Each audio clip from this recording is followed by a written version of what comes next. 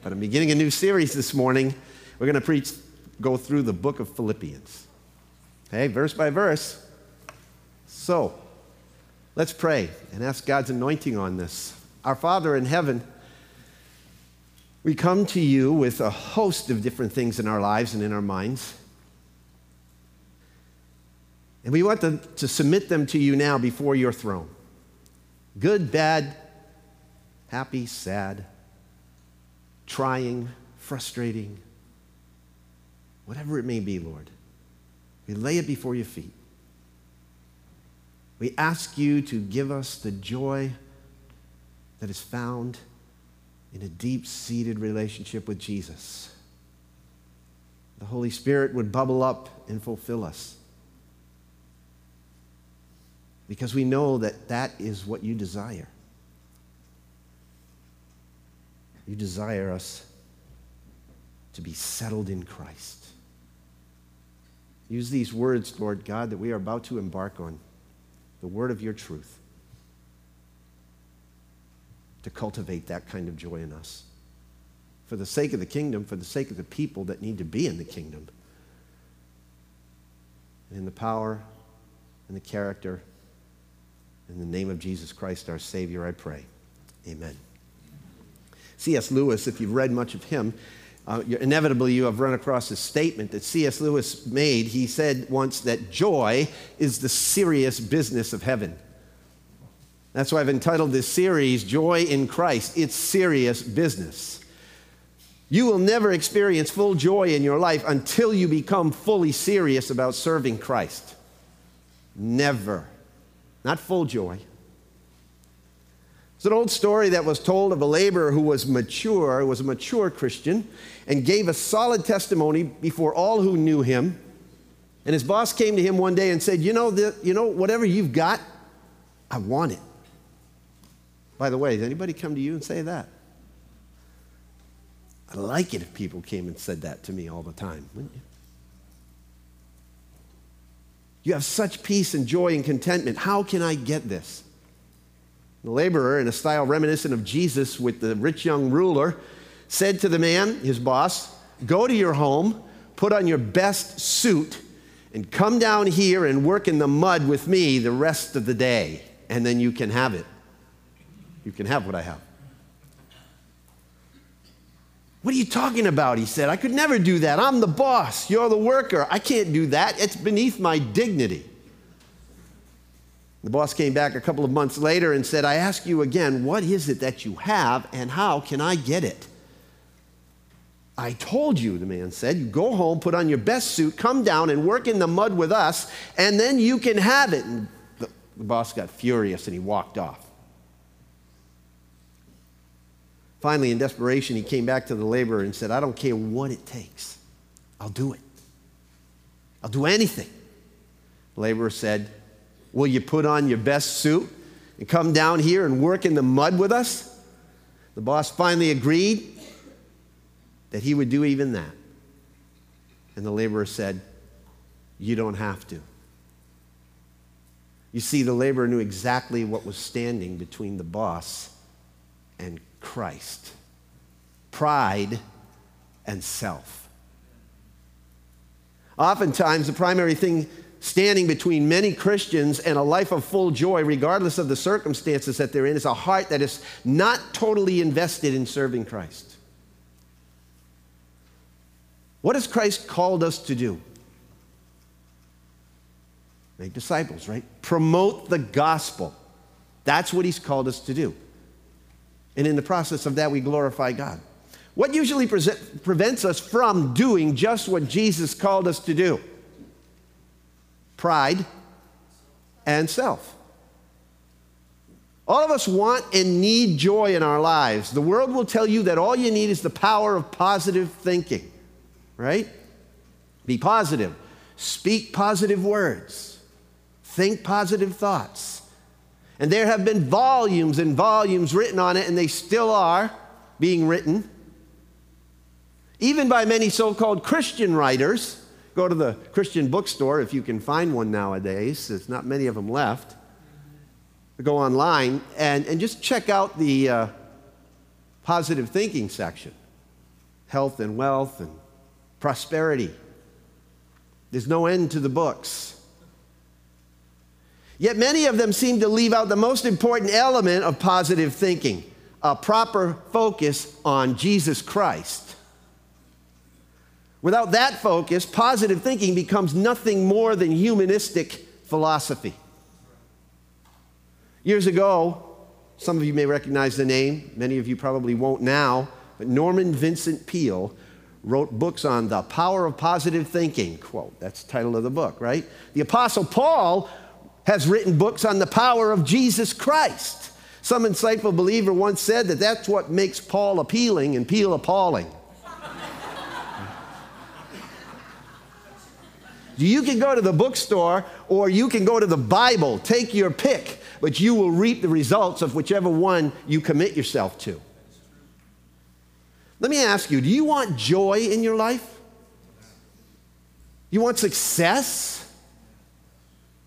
You want true spiritual prosperity? Then Paul has a book for you. It's entitled Philippians, that gives you all the spiritual elements that you need to live a joyful, powerful, positive life. I'd like you to turn to Philippians chapter 1. Philippians chapter 1. Of the 13 letters Paul wrote to the churches, the 13 canonical letters that Paul wrote to the churches, and if you don't know what the word canonical means, I'm going to challenge you to look it up and figure it out. I'm not going to give it to you. No spoon feeding. This letter seems to strike the most personal chord of all of his letters. The tone is one of warmth. It's one of gratitude, one of joy and encouragement. There are no sharp reprimands in this letter, as in some of the other letters, as you well know. There is a deep and personal intimacy with these people of Philippi. Just look at the opening chapter. Follow along with me. I'm going to read the first 12 verses just to give us some context. Paul and Timothy, bondservants of Christ Jesus, to all the saints in Christ Jesus who are in Philippi, including the overseers and deacons. Grace to you and peace from God our Father and the Lord Jesus Christ. I thank my God in all my remembrance of you, always offering prayer with joy in my every prayer for you all, in view of your participation in the gospel from the first day until now. For I am confident of this very thing, that he who began a good work in you will perfect it until the day of Christ Jesus. For it's only right for me to feel this way about you all, because I have you in my heart, since both in my imprisonment and in my defense and confirmation of the gospel, you all are partakers of grace with me. For God is my witness, how I long for you with all the affection of Jesus Christ. And this I pray, that your love may abound still more and more in real knowledge and in all discernment, so that you may approve the things that are excellent, in order to be sincere and blameless until the day of Christ, having been filled with the fruit of righteousness which comes through Jesus Christ, to the glory and praise of God. Let's just end right there, verse 11. And look at what Paul says in these first few verses. Verse 3, he says, I thank my God in all my remembrance of you. Verse 4, always offering prayer with joy for you. Verse 7 says, I have you in my heart. In verse 8, this is kind of the peak here. How I long for you with all the affection of Jesus Christ. What kind of affection is that he's talking about? Well, it's the kind that sent Jesus to the cross. The kind that caused him to submit to arrest, to torture, and to death, as Matt Chandler put it. That's some pretty deep affection, isn't it? It's not the Hollywood-style affection that you've come to know. Sure, Paul loved all the churches that he wrote to, but you're not going to find that language in any of Paul's other letters to the churches. In verse 12, he says, now I want you to know, brethren, that my circumstances have turned out for the greater progress of the gospel. He calls them brethren. Paul says, I have you in my thoughts, I have you in my heart, I have you in my prayers, I have you in my plan. Look, you're part of my life. That's what he's saying. He wrote this book from a prison cell, most likely in Rome, knowing that his death could happen at any moment. Yet in spite of this one major theme of this book, the major theme of this book is joy. What would you be writing if you were in a prison cell? He mentions joy, rejoicing, and gladness at least 19 times in these 4 chapters of this book. Paul overflowed with joy and wanted to share the secret of that joy with these close friends of his. What is the secret? Wouldn't we all like to know? We're about to. As we get to the end of this book, you should know it by then. How can you have joy in the midst of a world that is seriously broken? And our world is seriously broken. Would you agree to that? By having the right attitude, for one. It begins with a person's mindset. Again, Paul uses words that deal with one's mindset and attitudes in this book at least 16 times. For example, chapter 2, verse 5. Have this attitude in yourselves, which was also in Christ Jesus, Paul says. And then he goes on to talk about what kind of attitude Christ had. Chapter 3, verse 15. Let us therefore, as many as are perfect, have this attitude. And perfect, by the way, doesn't mean like completely sinless. We'll get to that when we get there. It's mature and whole. Let us, therefore, have this attitude. And if anything, you have a different attitude, God will reveal that also to you. Actually, you know, when you kind of look at all the different scriptures on this, Paul really does write about the power of positive thinking. But this is much more than a self-help book. Paul realized something that we often fail to realize, that right thinking that results in right living must have the right focus. And that brings us to the most important theme of this entire book, that we can experience true joy when the focus of our minds and attitudes are on Jesus Christ. That's the focus of the book. That's the secret that Paul wants to share with us. Look at chapter 4 for a moment, beginning in verse 10. Now I rejoiced in the Lord greatly that now at least you have revived your concern for me. Indeed, you were concerned before, but you lacked the opportunity. Not that I speak from want, for I have learned to be content in whatever circumstances I am. I know how to get along with humble means, and I also know how to live in prosperity. In any and every circumstance, I have learned the secret of being filled and going hungry, both of having abundance and suffering. I can do all things through him who strengthens me. You talk about a crescendo. I can do all things through Christ who strengthens me. Does that mean you can be 7'10" and play pro basketball if you're in Christ Jesus? No. Don't yank that verse out of context and put it on a coffee cup and claim it. I can do anything in Christ Jesus. That's not what he's talking about. Basically, what he's saying is, I can have deep, settled joy and fulfillment and contentment if I'm in Christ Jesus, no matter what the situation in my life. It's not about me. It's not about me, and it's not about you. It's all about Christ in us, the hope of glory. Christ in us to the glory of God his Father. You know, the names Jesus Christ, Christ Jesus, Lord Jesus Christ, Lord Jesus, Jesus, Christ, Lord and Savior occur at least 51 times in the 104 verses of this letter. By far, Jesus Christ is the central theme of the book of Philippians. Simply put, there is joy in knowing and serving Jesus Christ. And at the heart of both knowing and serving him is the gospel and all of its progress.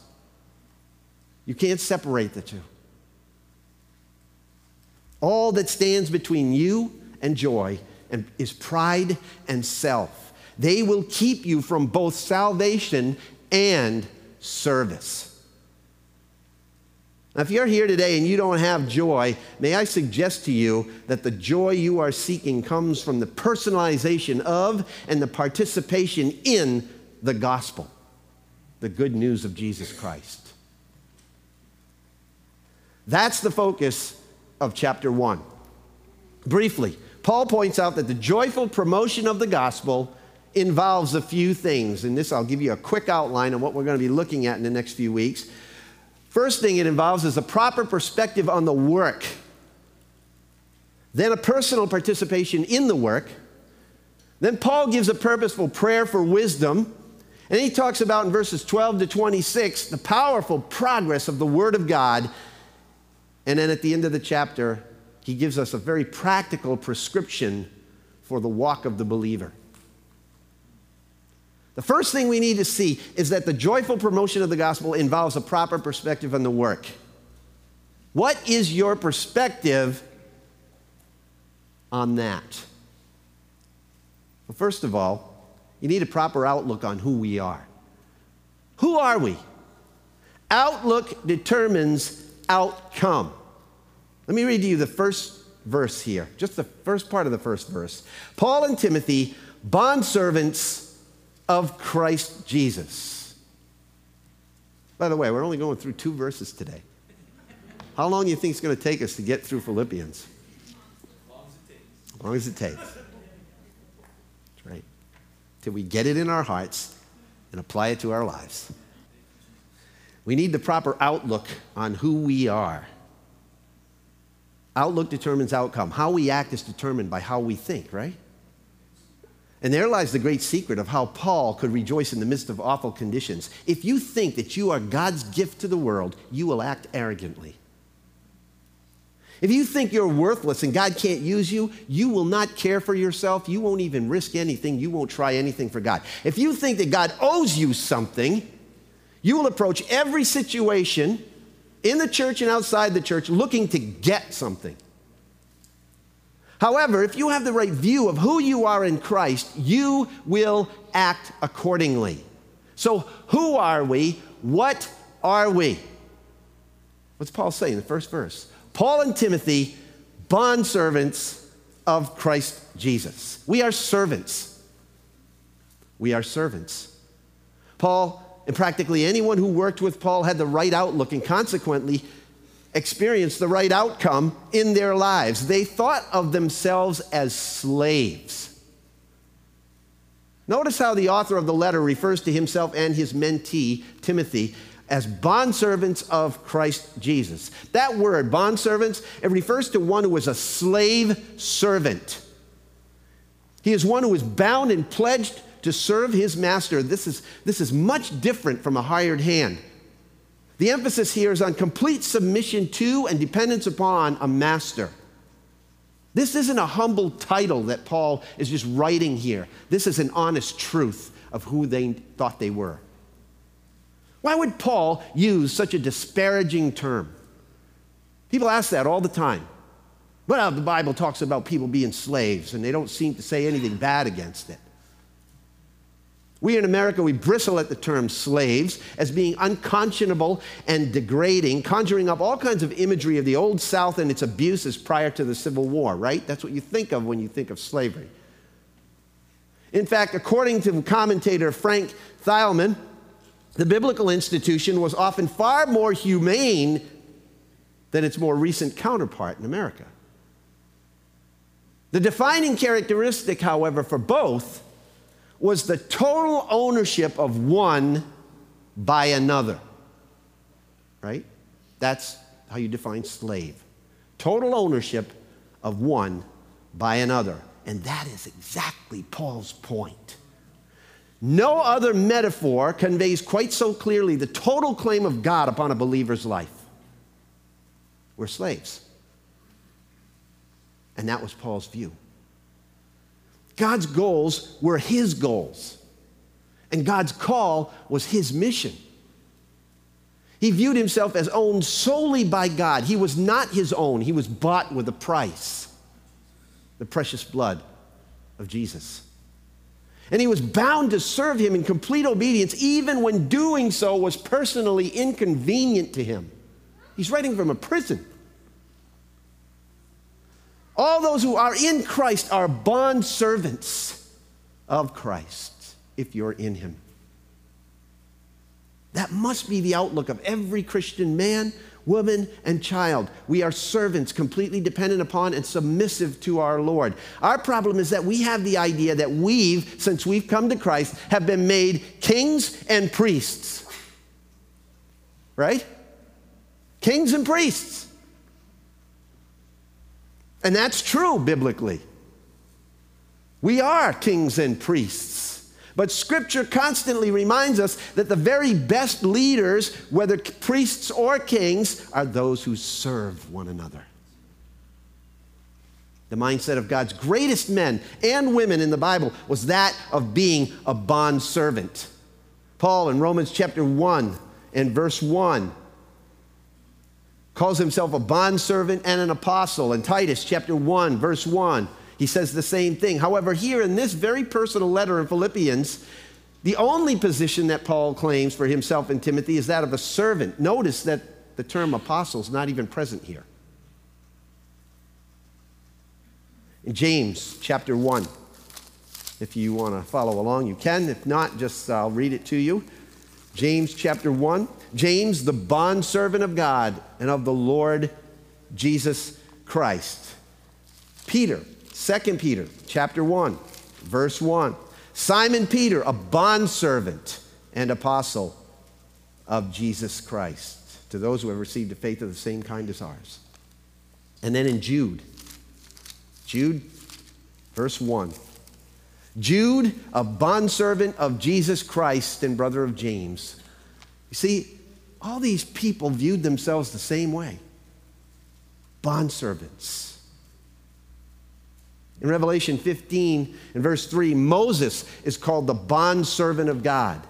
Jesus, our greatest example, is portrayed as the suffering servant who brings salvation in the book of Isaiah. Even Satan realizes that we are servants of God. In Acts chapter 16, which is, by the way, the backstory of how the Philippian church got started.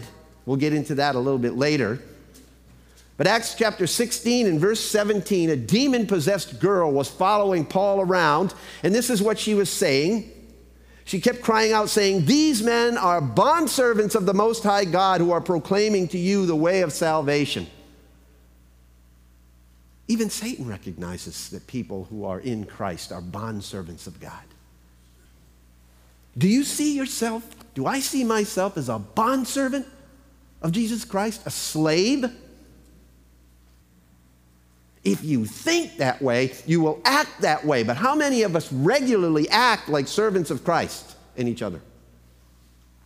I'm convicted by this. We all should be. Because too many times I catch myself conducting my spiritual life cafeteria style, self-service only. Right? What about you? That's not the attitude of a servant, is it? What are the characteristics of one who sees himself as a bondservant? Well, I'm just gonna give you a few things here. You can write down the references and look them up later. I won't look at them up today. But a servant is not arrogant. He's not arrogant. 2 Timothy chapter 2, verses 24 to 25. A servant is obedient. Romans 6, 16 to 19. A servant is humble. Mark 10, 42 to 44, and Luke 17. As a matter of fact, let's look at the Luke 17 passage because this is instructive. This is one of those passages that we'd like to just kind of throw out. Luke 17, verse 7.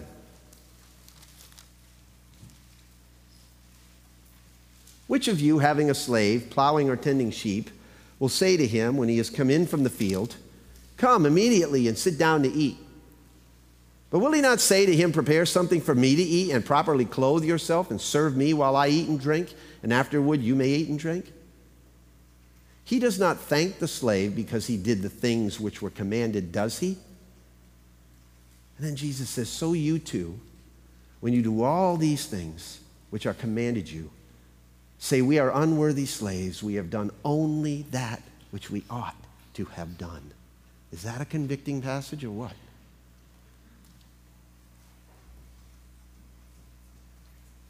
Andrew Murray once gave a near-perfect definition of humility.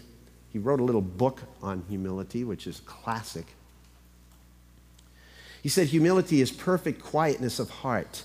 It is to expect nothing, to wonder at nothing that is done to me, to feel nothing done against me. It's to be at rest when nobody praises me and when I am blamed or despised. It's to have a blessed home in the Lord where I can go in and shut the door and kneel to my Father in secret. And I am at peace in a deep sea of calmness. When all around and above is trouble. The humble person is not one who thinks meanly of himself. He simply doesn't think of himself at all. Unquote. Servant is humble. Fourthly, a servant is faithful. That's Matthew 24 in the parable of the virgins, verses 45 to 51. And then fifthly, a servant is Christ-like. And that's right here in the book of Philippians. I already quoted a verse about having this attitude, which was in Christ Jesus, in verse 5. And then it goes on to say that Jesus emptied himself and became a servant, even to the point of death, a bondservant. Jesus became a slave. And in Mark 10:45, Jesus says this, for the Son of Man did not come to be served, but to serve. Christ calls us to join his fraternity, the holy order of the towel. It's like the towel over your arm. In John 13, Jesus modeled it for us by washing the disciples' feet. And he says, you too must wash each other's feet. And he didn't mean as a ritual. He meant in service. Do you have the outlook of a servant?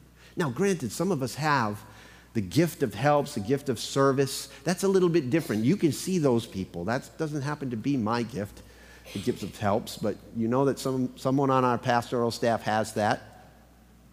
Various people amongst our congregation have the gift of helps. You just ask them, they'll serve. That's a little bit different than what we're talking about here. However, the default mechanism in us, according to this, means that we should be ready, willing, and able to serve whenever asked. Rick Warren wrote in the 4 opening words of his bestseller, The Purpose-Driven Life, it's not about you.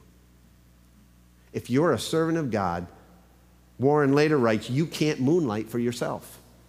Whoa, that's a tough one. If you're a servant of God, you can't moonlight for yourself. That was Paul's outlook. And it was also Timothy's.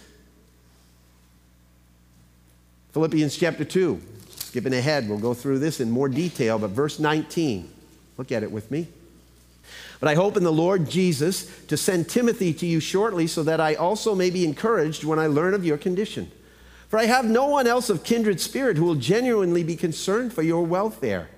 For they all seek after their own interests, not those of Christ Jesus. Even in the earliest of churches, there was still that issue of pride and self getting in the way. It's a pretty sad statement when Paul says, I have no one else around me, none of kindred spirit who will put your interests first. Will we be one of those people that Paul named? Is that our outlook? Because having the heart of a servant will cost us dearly. It really will. It will cost us our selfish pride. It will cost us our stubborn will. It will cost us our soft way of living.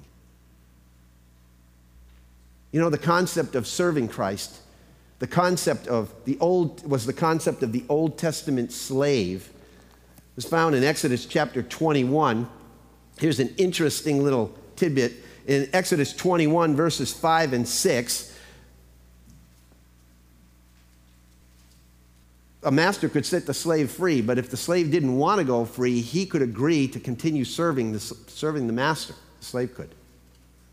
But this is what would take place if that were the case. Verse 5 of Exodus 21, but if the slave plainly says, I love my master, my wife and my children, I will not go out as a free man, then his master shall bring him to God, and he shall bring him to the door or the doorpost, and his master shall pierce his ear with an awl, and he shall serve him permanently. Interesting practice, huh? You know, a lot of people wear crosses and sport them on their cars or T-shirts. Pretty fashionable. We may wear his cross, but are we willing to bear his cross? That's a big question. Maybe we should start a whole new deal. Instead of wearing a cross to identify yourself as a servant of Christ, as anyone who loves us, but maybe we should say, if anyone loves the master and wants to serve him permanently, come to the front door of the church. We're going to drive an awl through your ear.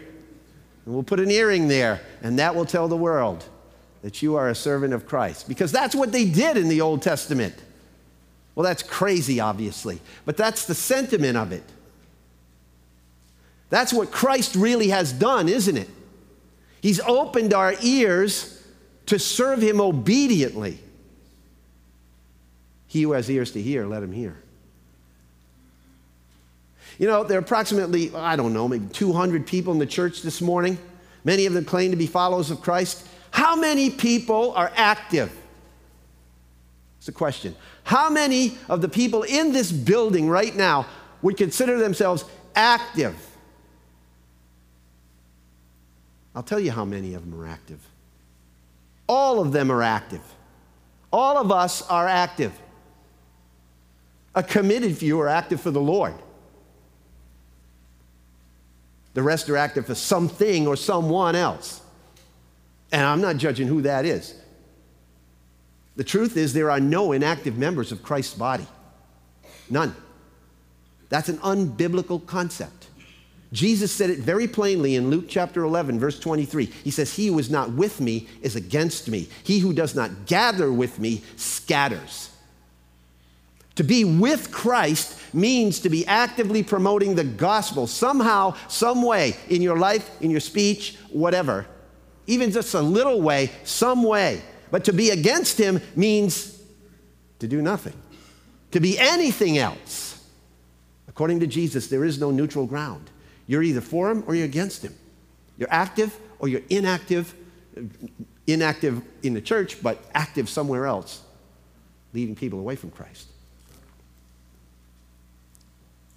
Paul's opening address teaches us that to have a proper perspective, you need a proper outlook on what you are and who you are. Who you are. We're not only servants, but let's go on. Verse 1. But you didn't know you could get so much out of one verse of the Bible. To all the saints in Christ Jesus who are in Philippi. We're saints. We're not just bondservants. Paul says we're saints. Right? Yeah, praise God. The News Magazine 2020 did a program years ago about how saints are determined in the Roman Catholic Church. There's this long drawn-out process called beatification and canonization, which usually takes years, in which people are officially declared by the church to be saints. The criterion to becoming a saint includes things like proven miracles by the person, many testimonies to his or her life of virtue, etc., etc. In other words, not everyone can be a saint in that regard. According to the Cabinet of Catholic Information, these honored ones are, quote, inscribed in the catalog of the saints and invoked in public prayers. Churches are dedicated to God in memory of him and his feasts kept, and public honors are paid to his relics. This judgment of the church is infallible, unquote. This text, however, as well as many others, tells me something a little bit different. Paul's not using the word to refer to people of exemplary, near perfect virtue and piety. Not by a long shot. As a matter of fact, turn in your Bibles to 1 Corinthians chapter 1. 1 Corinthians chapter 1.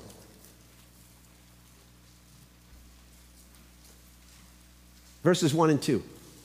1 Corinthians, Paul called us an apostle of Jesus Christ by the will of God, and to Sosthenes our brother, to the church of God which is at Corinth, to those who have been sanctified in Christ Jesus, saints by calling, and all those who in every place call on the name of the Lord Jesus Christ, their Lord and ours, grace it to you and peace from God our Father and our Lord Jesus Christ. All right? Saints by calling.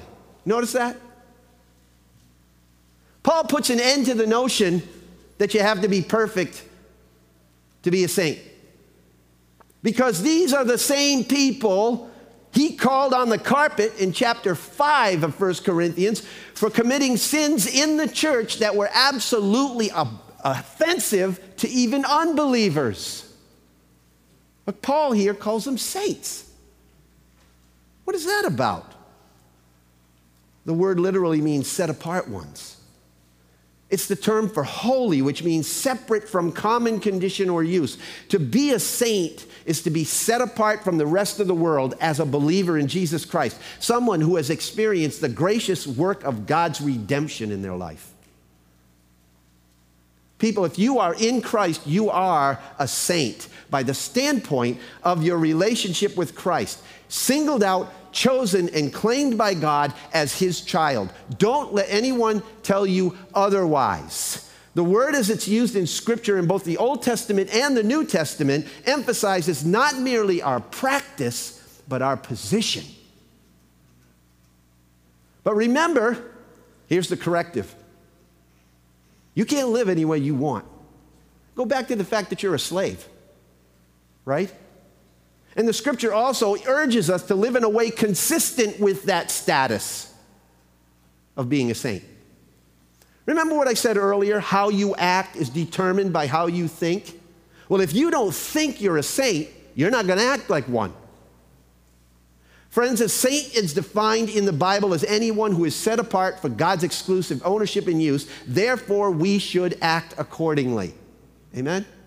So if you're in sin and you're a believer, you need to repent of that sin. Get right with God and start going down the road that he called you to go down. Ephesians chapter 4, verse 1 says, "Therefore I, the prisoner of the Lord, implore you to walk in a manner worthy of the calling with which you've been called." It's a process. It's a position, but it's also a process.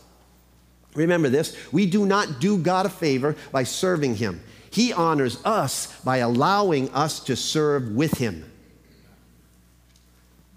Have you ever thought about who the saints were, the founding members of the church at Philippi?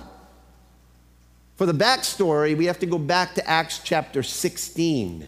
Acts chapter 16. Just turn there for a moment.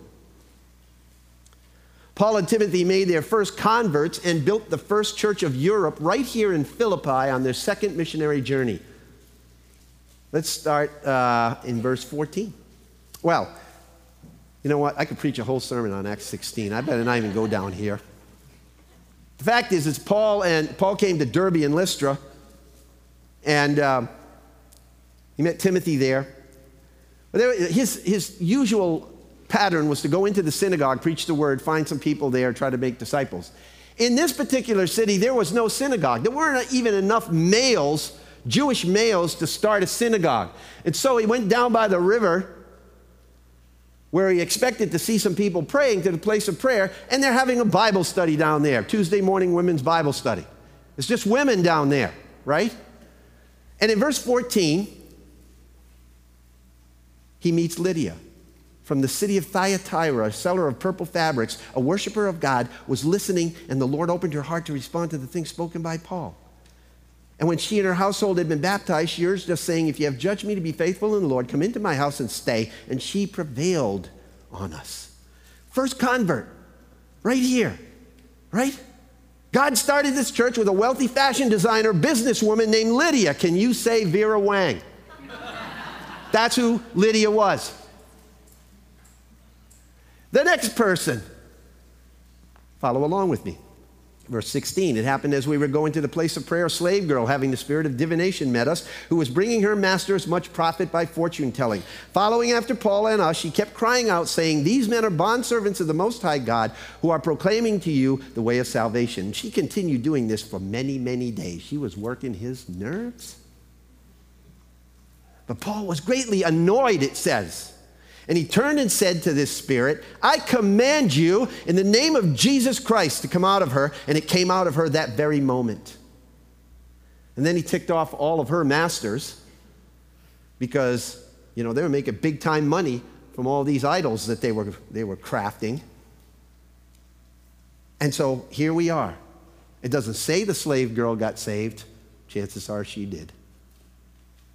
So a slave girl, let's just say the slave girl, demon-possessed slave girl. And the third person that we find in chapter 16 was in verse 31.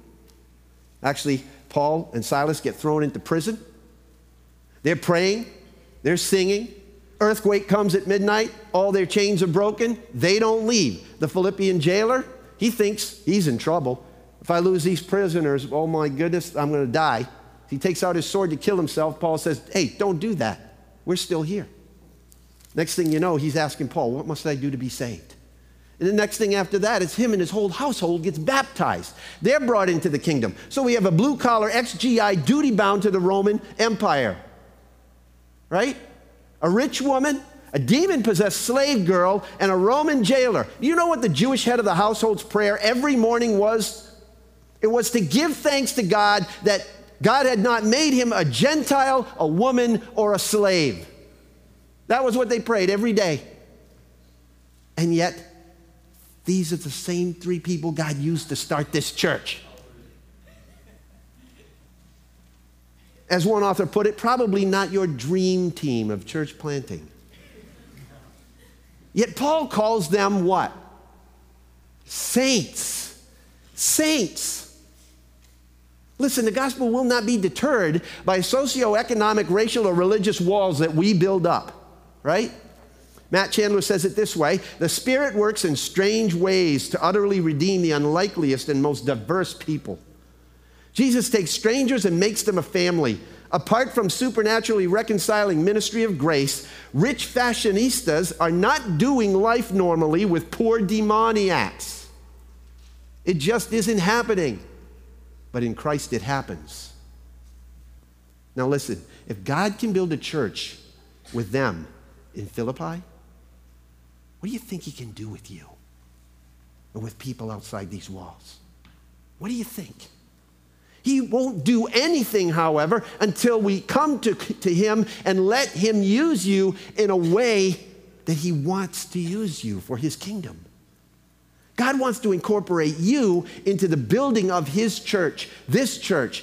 He has set you apart from that for that purpose. So let him. You are a servant and you are a saint if you're in Christ. And the joyful promotion of the gospel involves a proper perspective on that work, and that should be your outlook. Have the right outlook. Secondly, we need a proper perspective on how we're organized. And I'm not going to spend a lot of time here, just to point it out. Again in verse 1, to all the saints in Christ Jesus who are in Philippi, including the overseers and deacons. 10 plus years after Paul and Timothy left this tiny group of believers that they started this church with, they had grown to the point of being effectively organized. Notice that Paul addresses the letter to the saints and including the overseers and deacons. The church's organization is very clear already. The head is Christ. His body is made up of saints who work together with overseers and deacons. And the word for overseers or bishop literally means to look upon. These are the elders of the church. The elders. And notice in verse 1 here that it's plural. It's a plurality of elders. Anybody that says, the fact of the matter is the biblical model in the New Testament clearly teaches a plurality of pastors and elders, to be more precise. Nowhere in the New Testament does it advocate a one-man rule. You just don't find it. The elders are those God has called to lead and oversee the operations of the church in a spirit of humility and concern, the attitude of a servant, not lording it over the people. And the word for deacon here means ministers or servants, a different word than the one Paul used for bondservants. But these are men and women who help the elders by carrying out the tasks that would take them away from their primary duties of prayer and devotion to the word. This is how the early church was organized. These distinctions do not advocate some kind of hierarchy in the church, however. All are servants, all are saints, all are equal members of Christ's body. Amen? All right. You and I are here to serve Christ and his church, not the other way around. And how many times do we forget to make that distinction? How often do we come to church expecting to get something out of it?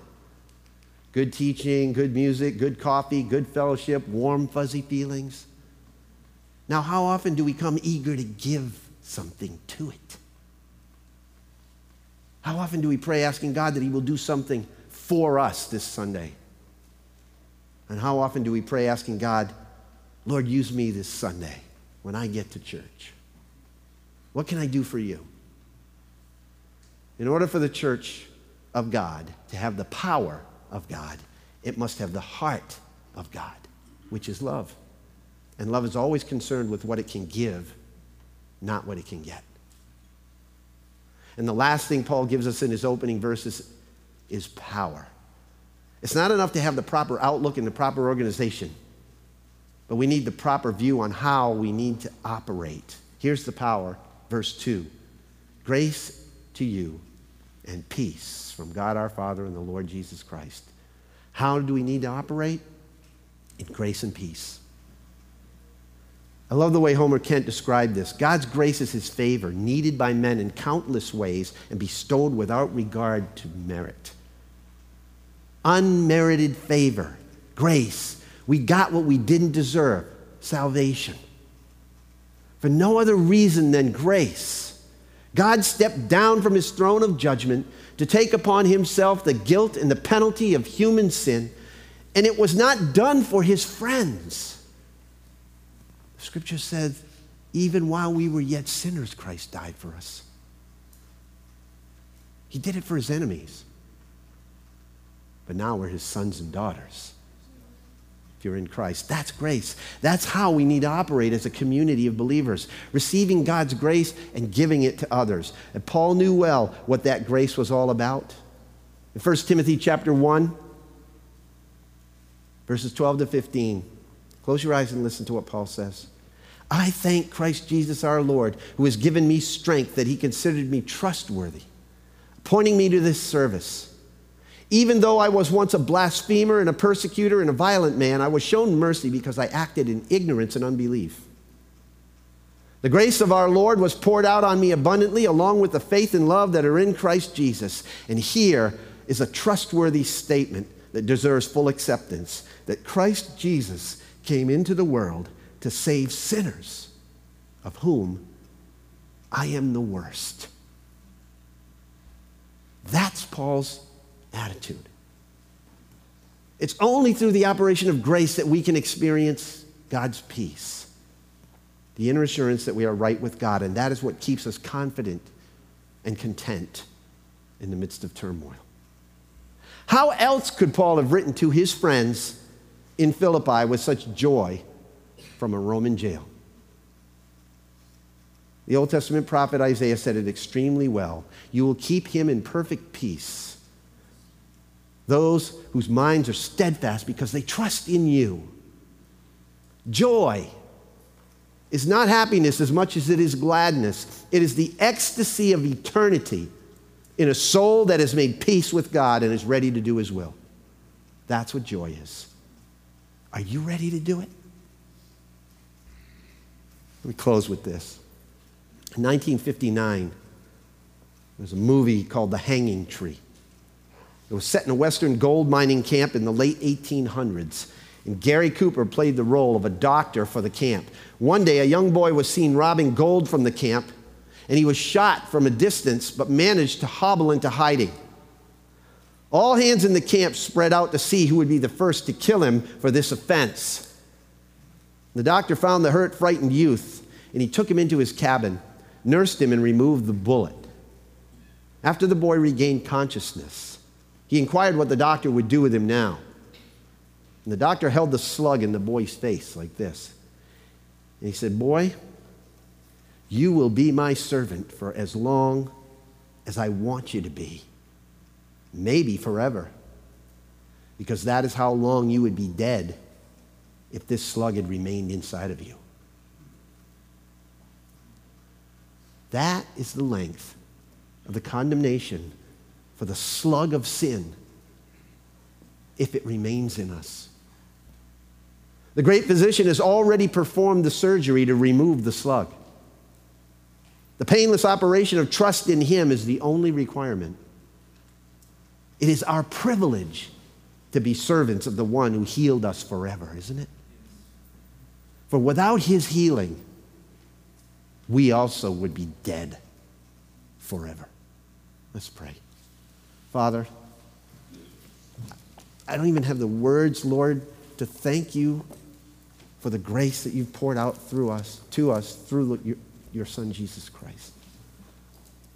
He has removed the bullet of sin, Lord, that would have sent us into an eternal death, and has replaced it with the power and the life of the Holy Spirit in Christ Jesus.